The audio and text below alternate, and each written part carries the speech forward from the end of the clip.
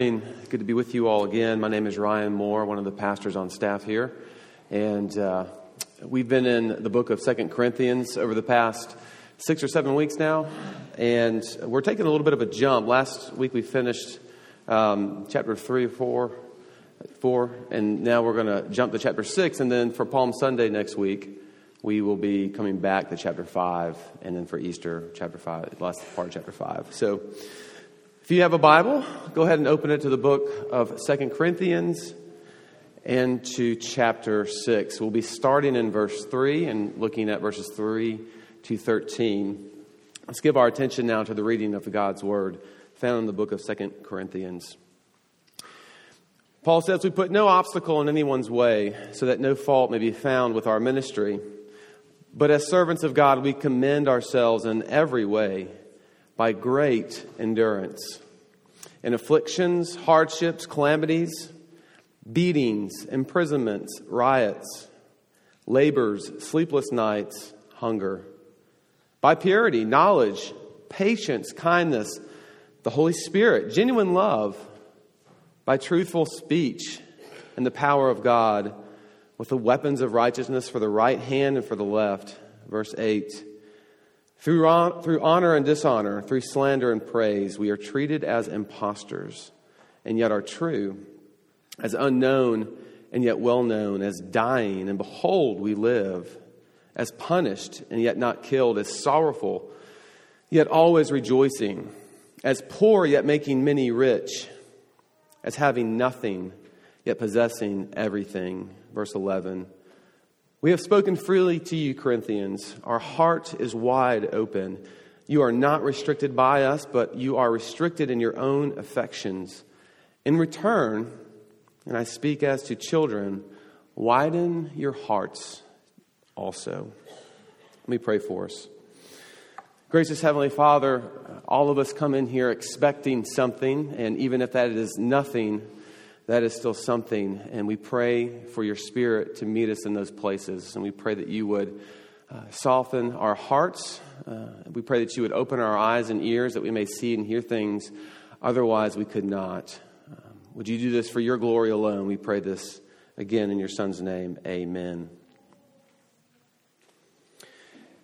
In the book A Voyage for Madmen by Peter Nichols, he chronicles the first ever circumnavigation of the globe by sailboat. This is something that people wanted to see happen. It was the next thing in sailing. And so in 1968, 9 men, madmen, as the title of the book goes, volunteered to do this. Okay, and they take, it's about 280 days is what the average length it took for them to go about 29,000 miles in a boat by themselves, nonstop. You never get to touch land. You can't do it with anybody else. This was the goal. Okay.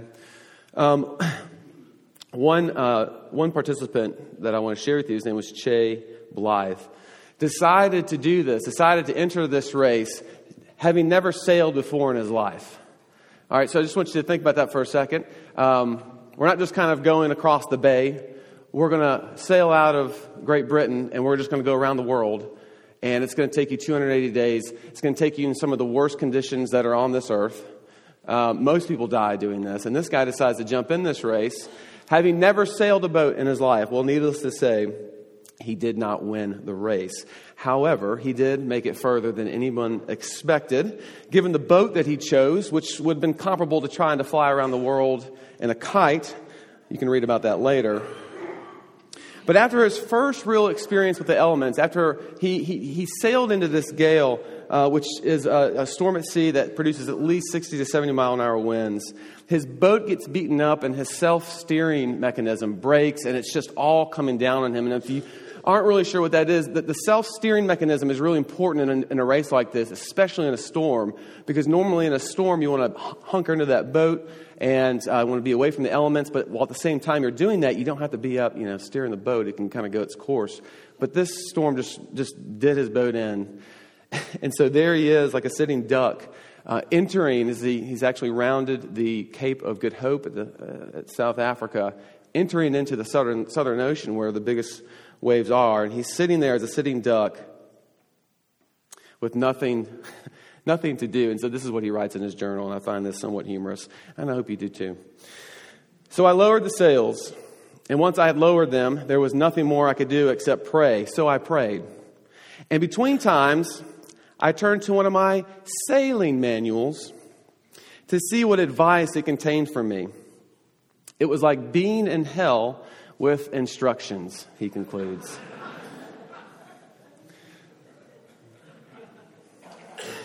Well, as we continue along in this book, 2 Corinthians, we are looking at how the cross shapes our crisis. That is sort of our theme here. And this morning, I want to spend some time focusing on the suffering part, on the actual crisis part. And this can mean a lot of different things for a lot of people. But I want to shape it, and as you see there in your bulletin, as the pattern of the cross in our lives, which really is suffering. More on that in just a minute. For many of us, though, as we come in here, and some of us, more so than others, we don't have to be entering into the Southern Ocean, right? With conditions, some of the worst conditions in the world. We don't have to be entering into that ocean in the midst of a storm to feel like we are in hell with instructions. Crisis, suffering, hardship, in many ways, is the air that we breathe. Again, some more than others, to varying degrees, of course. Which is what makes a topic like this so difficult because, suffering really is subjective. And here's what I mean by that. No one would put the suffering of a 16-year-old who had just broken up with his girlfriend or her boyfriend, no one would put that type of suffering above someone who is suffering through the loss of a loved one who they've just lost to cancer. You wouldn't do that. But how could you tell each that their pain, that their suffering, that their personal crisis, if you will, wasn't real? You can't. Because it's very real to those people in very different ways. It's subjective. But in those moments, those not experiencing the pain, the hardship, and the suffering, those on the outside looking in, what do we want to do, right? We just want to help. We want to do something that would sort of alleviate this suffering. We want to get in there and we want to fix it. And maybe we offer some people advice. Maybe some of us go to Scripture and we offer people Scripture, and those are good things to do. But you know this just as well as I know this, that in the midst of deep suffering, sometimes offering that Scripture, that advice, can be like being in hell with instructions all over again. So what do we do? Both those in the midst of hardship and suffering and those wanting to help, what do we do? What does Paul have for us here? Because what all of us want to do, and what really everybody on the outside is telling you to do, is just escape it. We want to get out of it. Right? We want to be somewhere else, and escape is often the best medicine. But what if what was needed in the midst of our suffering wasn't something to do, but it was something to see? What if what we needed most in the midst of our crisis, whatever that would look like, isn't some plan, but it's a vision. It's something to capture our imaginations in order, maybe not necessarily to pull us out of it, but to know that something is happening very powerful and very helpful in the midst of my suffering because of my suffering. What if I could see that my suffering was actually a living metaphor to those around me of the love of Jesus? A love that endures all things. This is what I want to talk about this morning. And to get at this, I want to look at suffering as Paul continues to do in this letter here in verses 3 to 13, and how it gives us a picture of how to view ourselves in the midst of these crises, in the midst of suffering. That is a real picture of Jesus' suffering love for you, for others, and for the world. And ultimately, how that picture, which is the pattern of the cross, stirs our imaginations and gives us hope. Gives us hope. Okay? So you see there on your outline, a little bit changed, nothing new there. First, Paul's picture to the Corinthians, the picture of an apostle is what's on your outline. I want to talk about the frame of that picture, and then I want to look at two things that will help us shape or interpret these pictures, and even our pictures as well. Okay? So let's look at that first one. Paul's picture to the Corinthians, or the picture of an apostle's life. If you've ever seen the movie Castaway with Tom Hanks, this was a movie that came out several years ago about a FedEx pilot who was on business over Christmas, flying somewhere over the Pacific, and the plane goes down, and everybody thinks everybody there died, and but Tom Hanks' character survives, and he makes it to shore. And so the whole movie is about him surviving on this island for 4 years before he's rescued, and then what happens to life once he rejoins society. But what the critics always said about this movie when it came out, and you might have said the same thing, which is what I want to draw your attention to, is that when people went and watched this movie, what people talked about the most were the long sections of no dialogue within the movie, were the long sections of silence. And it was kind of awkward at first because we weren't really ready for that. There's one scene where it goes about 8 or 9 minutes with nothing. And you're simply watching Tom Hanks try to open a coconut. You're trying to watch him make fire, right? And of course there's that weird, lovable scene where he just creates this person out of a Wilson volleyball, and he talks to it, and that's what he does, right? But the method of that, giving us these pictures of silence, help us get into what it would be like to be alone, to be by yourself, the hardships, the sorrow, the challenges of going without talking to anybody. What would that actually be like? And to shoot it like that really allows us to enter into that life. The picture of this person's life who is on this island by himself. Well, verses 4 to 7 really read like this to us. At least I believe this is what Paul wants them to read like to us, even though we just get these lists. That Paul is offering a picture of his life to us. And this picture begins with afflictions, hardships, calamities. And what he's describing here are all sufferings that he has experienced as a result of bringing God's message into complicated, hostile places. Here's the vision. Paul has to go into Gentile, these are non-Jewish places, parts of the world, bring a message that is not popular by any means, a foreign and crazy sounding message at that. And when it conflicts with people's worldviews, when it conflicts with what they, what they think about themselves, one that even conflicts with their well-being and how they survive. And so you begin to go in and challenge somebody's, means of survival, you're going to experience and understand affliction and calamity very well, very soon. It'd be like Paul bringing the gospel message into some places that he does throughout the New Testament. Would be sort of like entering Nazi Germany in the late 1930s, just sort of kind of showing up saying, what's with all these banners, guys? Let's bring that. Let's go ahead and end this party here and, let's just go on home, right? Like that's not going to end well. And those who did have the courage then to do that, we all know that most of them ended up dying. These are hostile places. This is the picture he wants you to have of where he is going and what he is doing. And he even tells us in the previous letter, he can't not go in these places and not preach the gospel. Back in 1 Corinthians 9:16, he says, woe to me if I do not preach the gospel. And this is, it's not a drive-by media type of way, where you just kind of get to say your message and leave. Because Paul actually lives in these places, and that makes matters 10 times worse. That you've created all these disturbances in one place, and now it's not like you can go home somewhere and be away from this. You live there. This is the picture he wants you to have. Well, what else? Oh, there's the regular beatings and the imprisonments that he mentions that come along with such work. We read about these in all of his letters, so much so that we don't think much of it. It is an assumed part of the job. If you're going to go into places with messages that really, lack a better word, conflicts with other kings and gods, then expect to pay for it. Expect to pay for it. And Paul did on numerous occasions. And along with the imprisonments and riots, we don't read much of Paul's journey where those things didn't happen as a result of his life. Then he continues again with the mundane hardships there. The labor, working hard would be another way of putting that. And what he means by this are the travelings. This guy had to walk everywhere he went.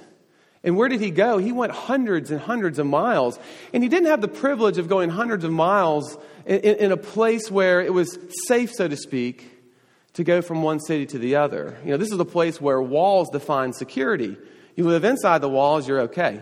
You live outside the walls, you're on your own. And so Paul would hit the trail, going from city to country, on places that threaten his livelihood at every given step. Thieves waiting not just to take what he has, but possibly to kill him in the process, because who would know? This is his life. These are his hardships. And of course, there are the sleepless nights, possibly because somebody's looking for him, but more than likely because he had a second job. He was a tent maker. So if he wasn't preaching in the synagogues, it wasn't like he got this sort of cushy pastor life where he got to sit up and eat and drink and be merry. He had to go back and make these tents. He had to go back and engage that type of world, because that's how he made his survival. That's how he ate. And of course, he mentions there the hunger too. We know that it wasn't uncommon for people in that day to go 3 or 4 days without eating. That's unheard of in our culture. Try going 3 or 4 hours and people get frustrated, to say the least. Right? This is the picture that Paul is painting about his life. And of course, Paul goes on and he does all of this, he says, in purity. And that's not a word for perfection. That's a word for integrity.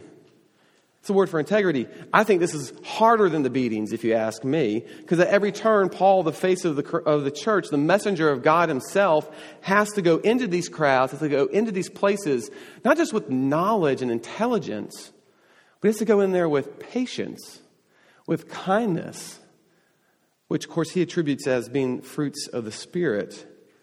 But kindness is something that doesn't necessarily move us the way that it would move readers in Paul's day, which is worth noting that kindness wasn't the virtue that it was or that it is today. Today, whether you're in the South or in Texas, you would hold the door open for people and you wouldn't be caught not doing that if you were walking through a door and people were passing. Pleasantries like, how is your day going, right? Like, those are things that are virtuous in our culture. But for Paul in his day, kindness was a sign of weakness. You didn't look after anybody else but yourself. Maybe you showed kindness to your family. Maybe you showed kindness to those you loved. But anybody outside of that not only would they not expect it, but they wouldn't look at it as brave, as strength.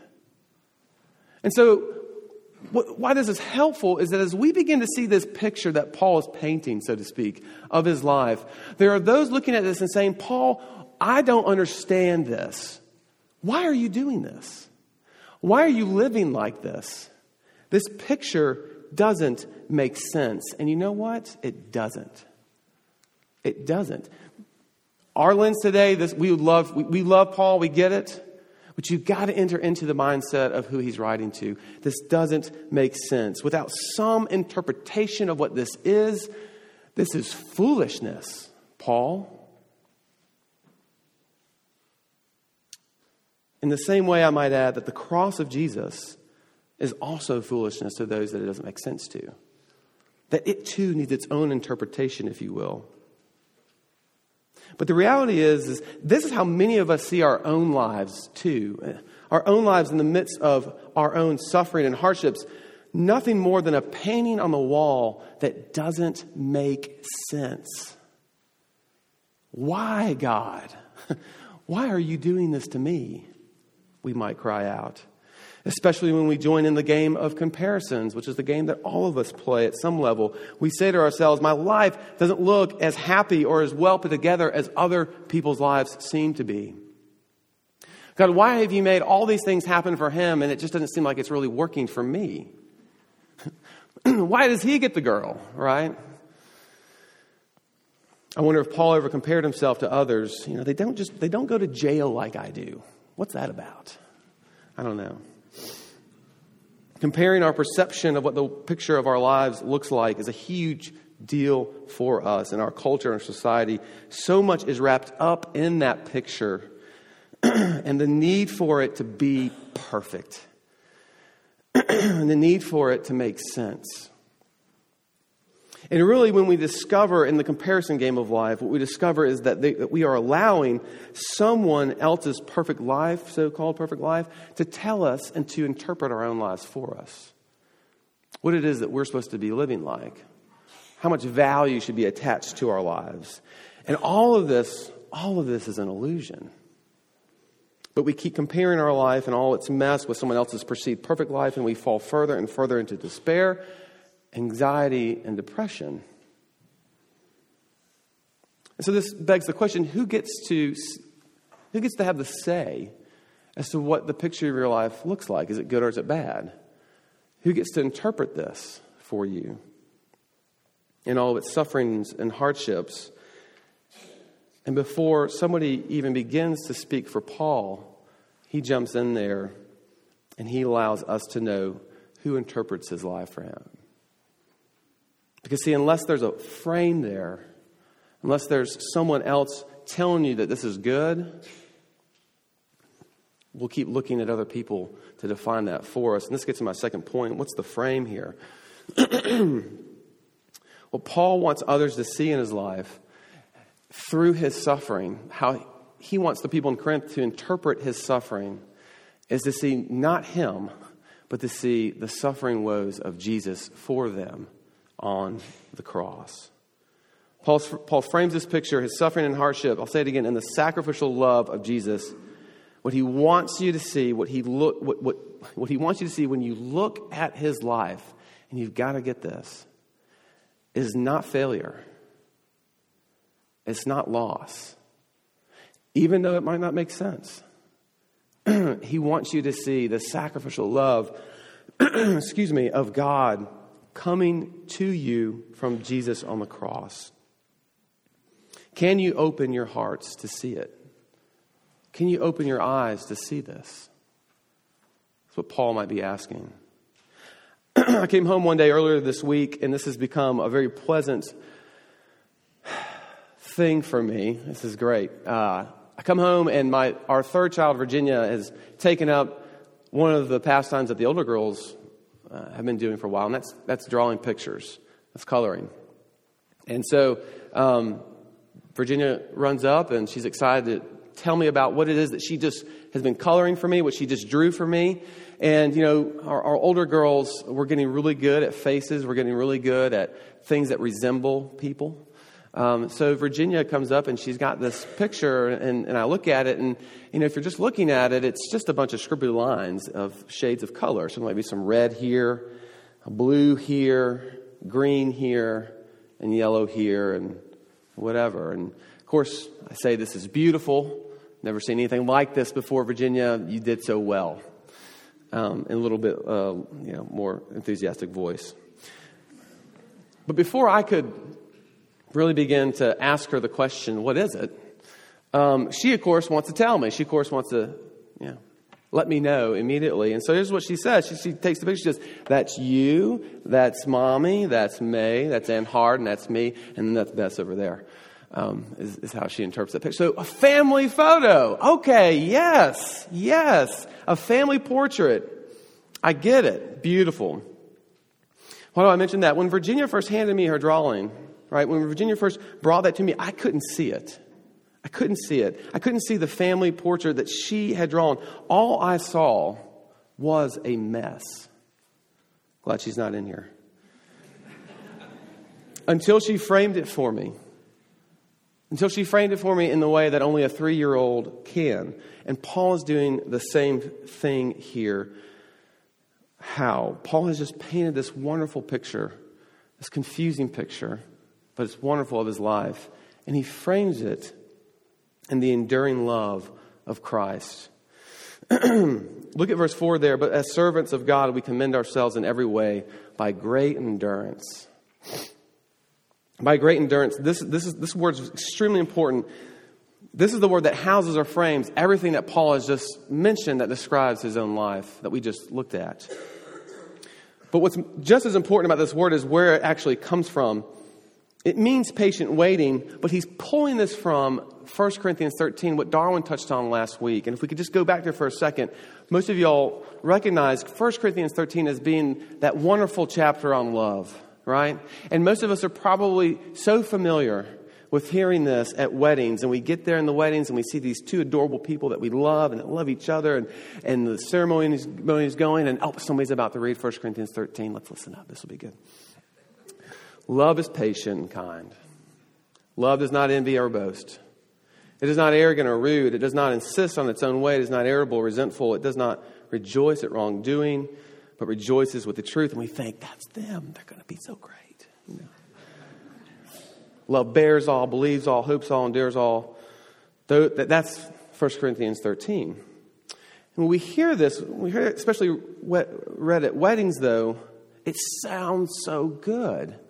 But I'm going to be the first, maybe to be honest, it really doesn't make sense. Love is, if we listen to it by itself, love is patient. Love is kind. Not envious. I get that, okay. Not resentful. I guess. Who's picturing this for us? My wife might be saying, yeah, I bet you don't know what love is patient means. Right? Who's picturing this for us? Who is interpreting, who is framing it, if you will? See, without the context here, we are left to interpret love in any way that we want to. And that's the beauty of that chapter at weddings, is it just allows us to put any type of window dressing around it that we want to. But Paul actually has something in mind here that's extremely important to understanding our text in chapter 6 of 2 Corinthians. He has a frame, if you will, for this picture that says, this is what you're looking at. You're looking at the love of Jesus in his most desperate moment for you on the cross. And when we hear that frame, that way, we can't listen to 1 Corinthians 13 in any other different way. Okay, so 1 Corinthians 13, picture of Jesus on the cross. Let's go back through this. Love is patient and kind. Oh. Jesus took it though he didn't deserve it. For me, he never complained. Love does not envy or boast. It does not insist on its own way. Do we not think that Jesus wanted to be somewhere else? We know this in the garden. Father, take this cup away from me if there is any other way, but only if it is your will. What boasting is there to do upon a cross? Love is not arrogant or rude. It is not irritable or resentful. And if I'm honest, this is the hardest for me to get. Paul, you mean to say that in all of Jesus all that he wrongfully endured, there wasn't one moment of irritability or resentment? No. Love does not rejoice at wrongdoing, but rejoices with the truth. And then thinking of the shame and sin and wrath that Jesus was taking on at this moment, Paul finishes with, love bears all. Right? It endures, and there's that word, endurance. You'll never read chapter 13 the same again once you see it framed in that light. And Paul, let's come back here, Paul takes this thread, if you will, from chapter 13, that love endures, and he begins to weave it around, framing the picture of his own life that he just spilled out for us.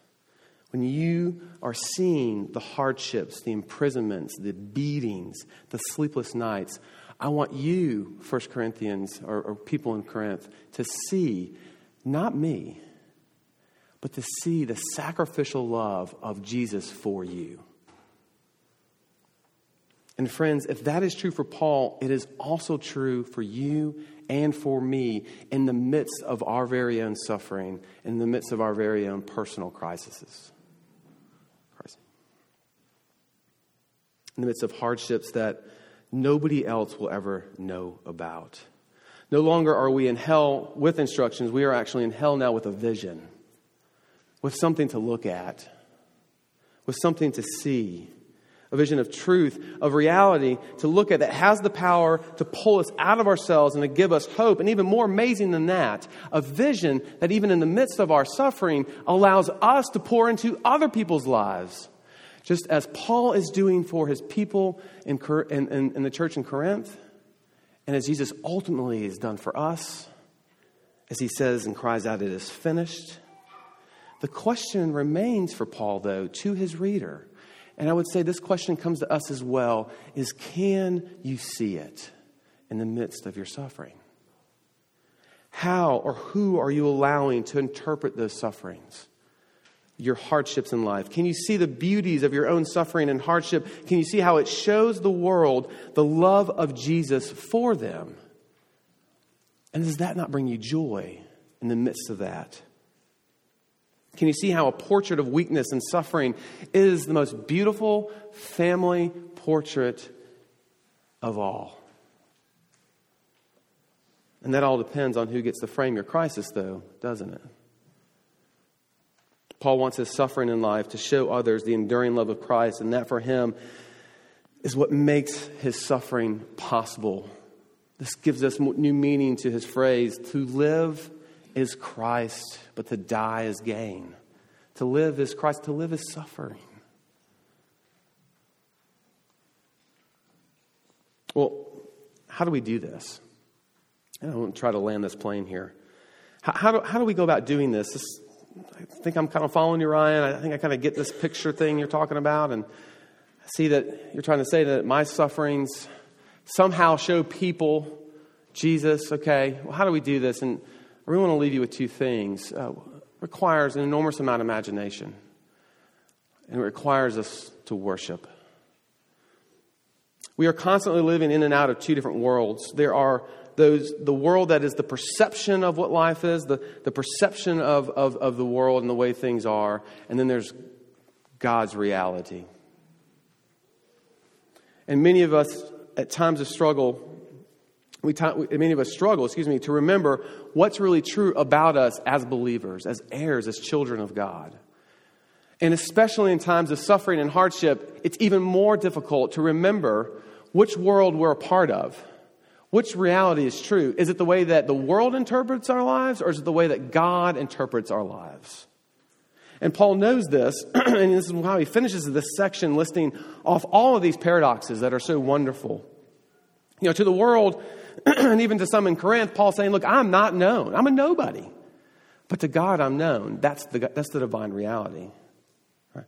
To some, I'm nobody. To others, I'm well known. To some, I'm dying. But in God's economy, behold, we live because of the resurrection. To some, they look at me in my life with pity, but I rejoice. Again, the world's perception, the world's point of view. But then there's God's point of view, His reality. To some, I'm poor, certainly financially, yet spiritually I'm rich, having nothing but possessing everything. Certainly Paul is tapping into the adoption that he has in God the Father. Two different realities here, and the battle for us is remembering, goodness gracious, what's really true about us. Not just as fact or data so that we can recite this, although that's important, but so that we begin to retain it in a way that we digest it enough so that we actually begin to see it. And this comes full circle for us, that in the midst of our suffering, we don't need advice, we need something to see. Something beautiful to pull us out of this. And so we begin to see that who we are in Christ, no matter the circumstances, we are known and we are not left alone. Like, this is life for us. This is not dying or death. This is not the end of it. We are adopted sons and daughters. We are not left abandoned. And the worst thing that could happen to any of us in the midst of our sufferings, according to Paul, the worst thing is that we could reflect the loving, unending, gracious love of Jesus for people. And the way that we'll do this is through our imagination and through worship. What briefly, Christians have to be able to see things that are real, that are true, but that aren't here yet. For example, nothing engages our imagination more than the resurrection. Y'all believe in it? You have to. Do you ever sit and think about what that's going to be like? Do you ever let your mind wander and say, what is it going to be like to have new self? To come into this place where there isn't any pain or suffering.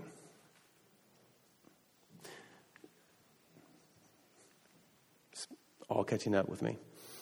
Do you ever let yourself just try to think about that?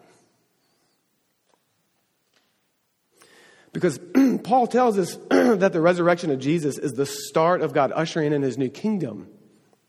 In other words, it's already started. If we can't learn to see this, if we can't learn to see the promises and the things that God has for us in times that are well and times that are joyful for us, We're not going to see them in times of sorrow. But how do we engage that imagination? We engage it through worship. What you're doing this morning is shaping your imagination, whether you want it to or not.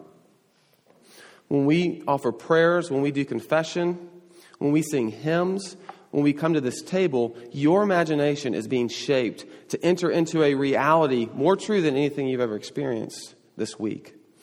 And it's shaping that imagination so that you don't believe the perception of what your life really is, that the world would tell you, which is failure and loss, which you begin to believe and enter into and have to come back to the reality of how God sees you and especially how he sees your suffering. If imagination enables us to see realities that aren't fully here yet, it's worship that strengthens that eye in good times and in bad. This is the importance, for example, of belonging to a church, of belonging to a body of people that are regularly worshiping together.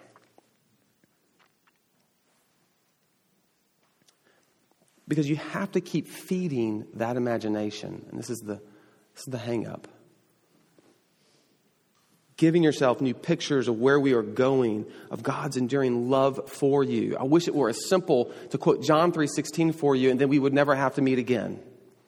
But the chances are you're going to forget it. Or the chances are it's going to lose its luster. Worship, Sunday morning, other components of God's people and his church and his kingdom are all shaping your imagination of what is true. So let me close then with both an illustration of this, but one that I think serves as a picture for us to take with us this morning.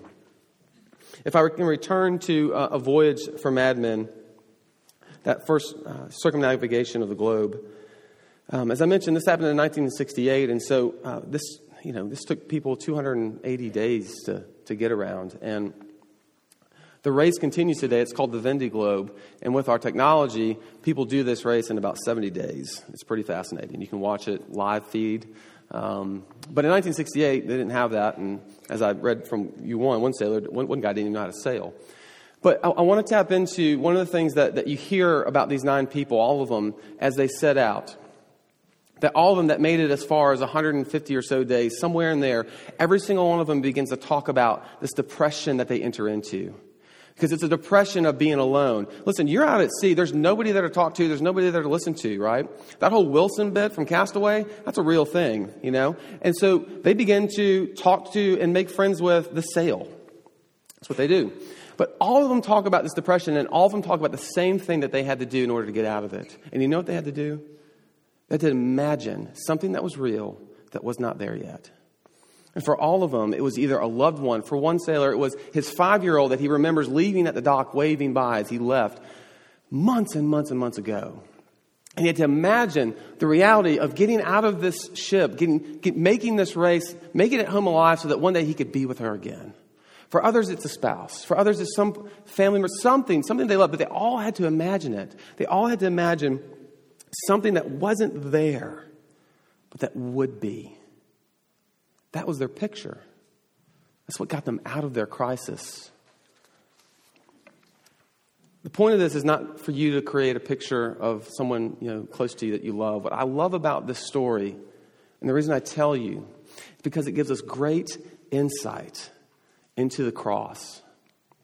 How so? It gives us great insight into what kept Jesus hanging there. That if he's going to be able to do that with patience, with kindness, without being arrogant or resentful, if he was able to hang there while bearing and enduring the shame and the suffering that it was, he had to imagine something that was true for that moment that was not yet a reality. He had to believe in something, as Paul says, believe in something that was far greater than any of the suffering that he was thinking about. He had to hope in a reality again that wasn't true yet. And do you know what he was believing in? Do you know what he was looking at? Paul tells us in his gospel, in chapter 13, he was thinking of you. That was his picture. That is what sustained him in his hardest hour. Paul tells us that he loved his own who were in the world, and he loved them to the end. Friends, that is your picture to take with you this morning. In the midst of your suffering and crisis, to know that you are the object of somebody else's hope and desire in the midst of their own crisis, and that us too, in the same way as we bear one another's burdens, we show the suffering love of Jesus for others in a way that the world will never understand. But that as we look to Jesus and we ask the cross to interpret this for us, we know that this is love. We know that we can get through this. This is your picture for today. That's the picture Paul wants the church in Corinth to see through his suffering about themselves. And it's the picture that we must see also in the midst of our suffering. Would its beauties then lead us to imagine great things about who Jesus is? And would it lead us to shape our lives and our worship of him? And as Paul leaves here in verse 13, would that picture be something that would cause you to open wide your hearts to him? Let's pray. Heavenly Father, thank you for sustaining a dry mouth this morning. I pray that you would not allow your words to fall on deaf ears, that you would keep the evil one at bay as seeds fall onto hard concrete or the path, and not let the birds come take them away. But would you let those seeds rest in healthy soil to produce a fruit for us as we leave here? We pray this in your Son's name. Amen.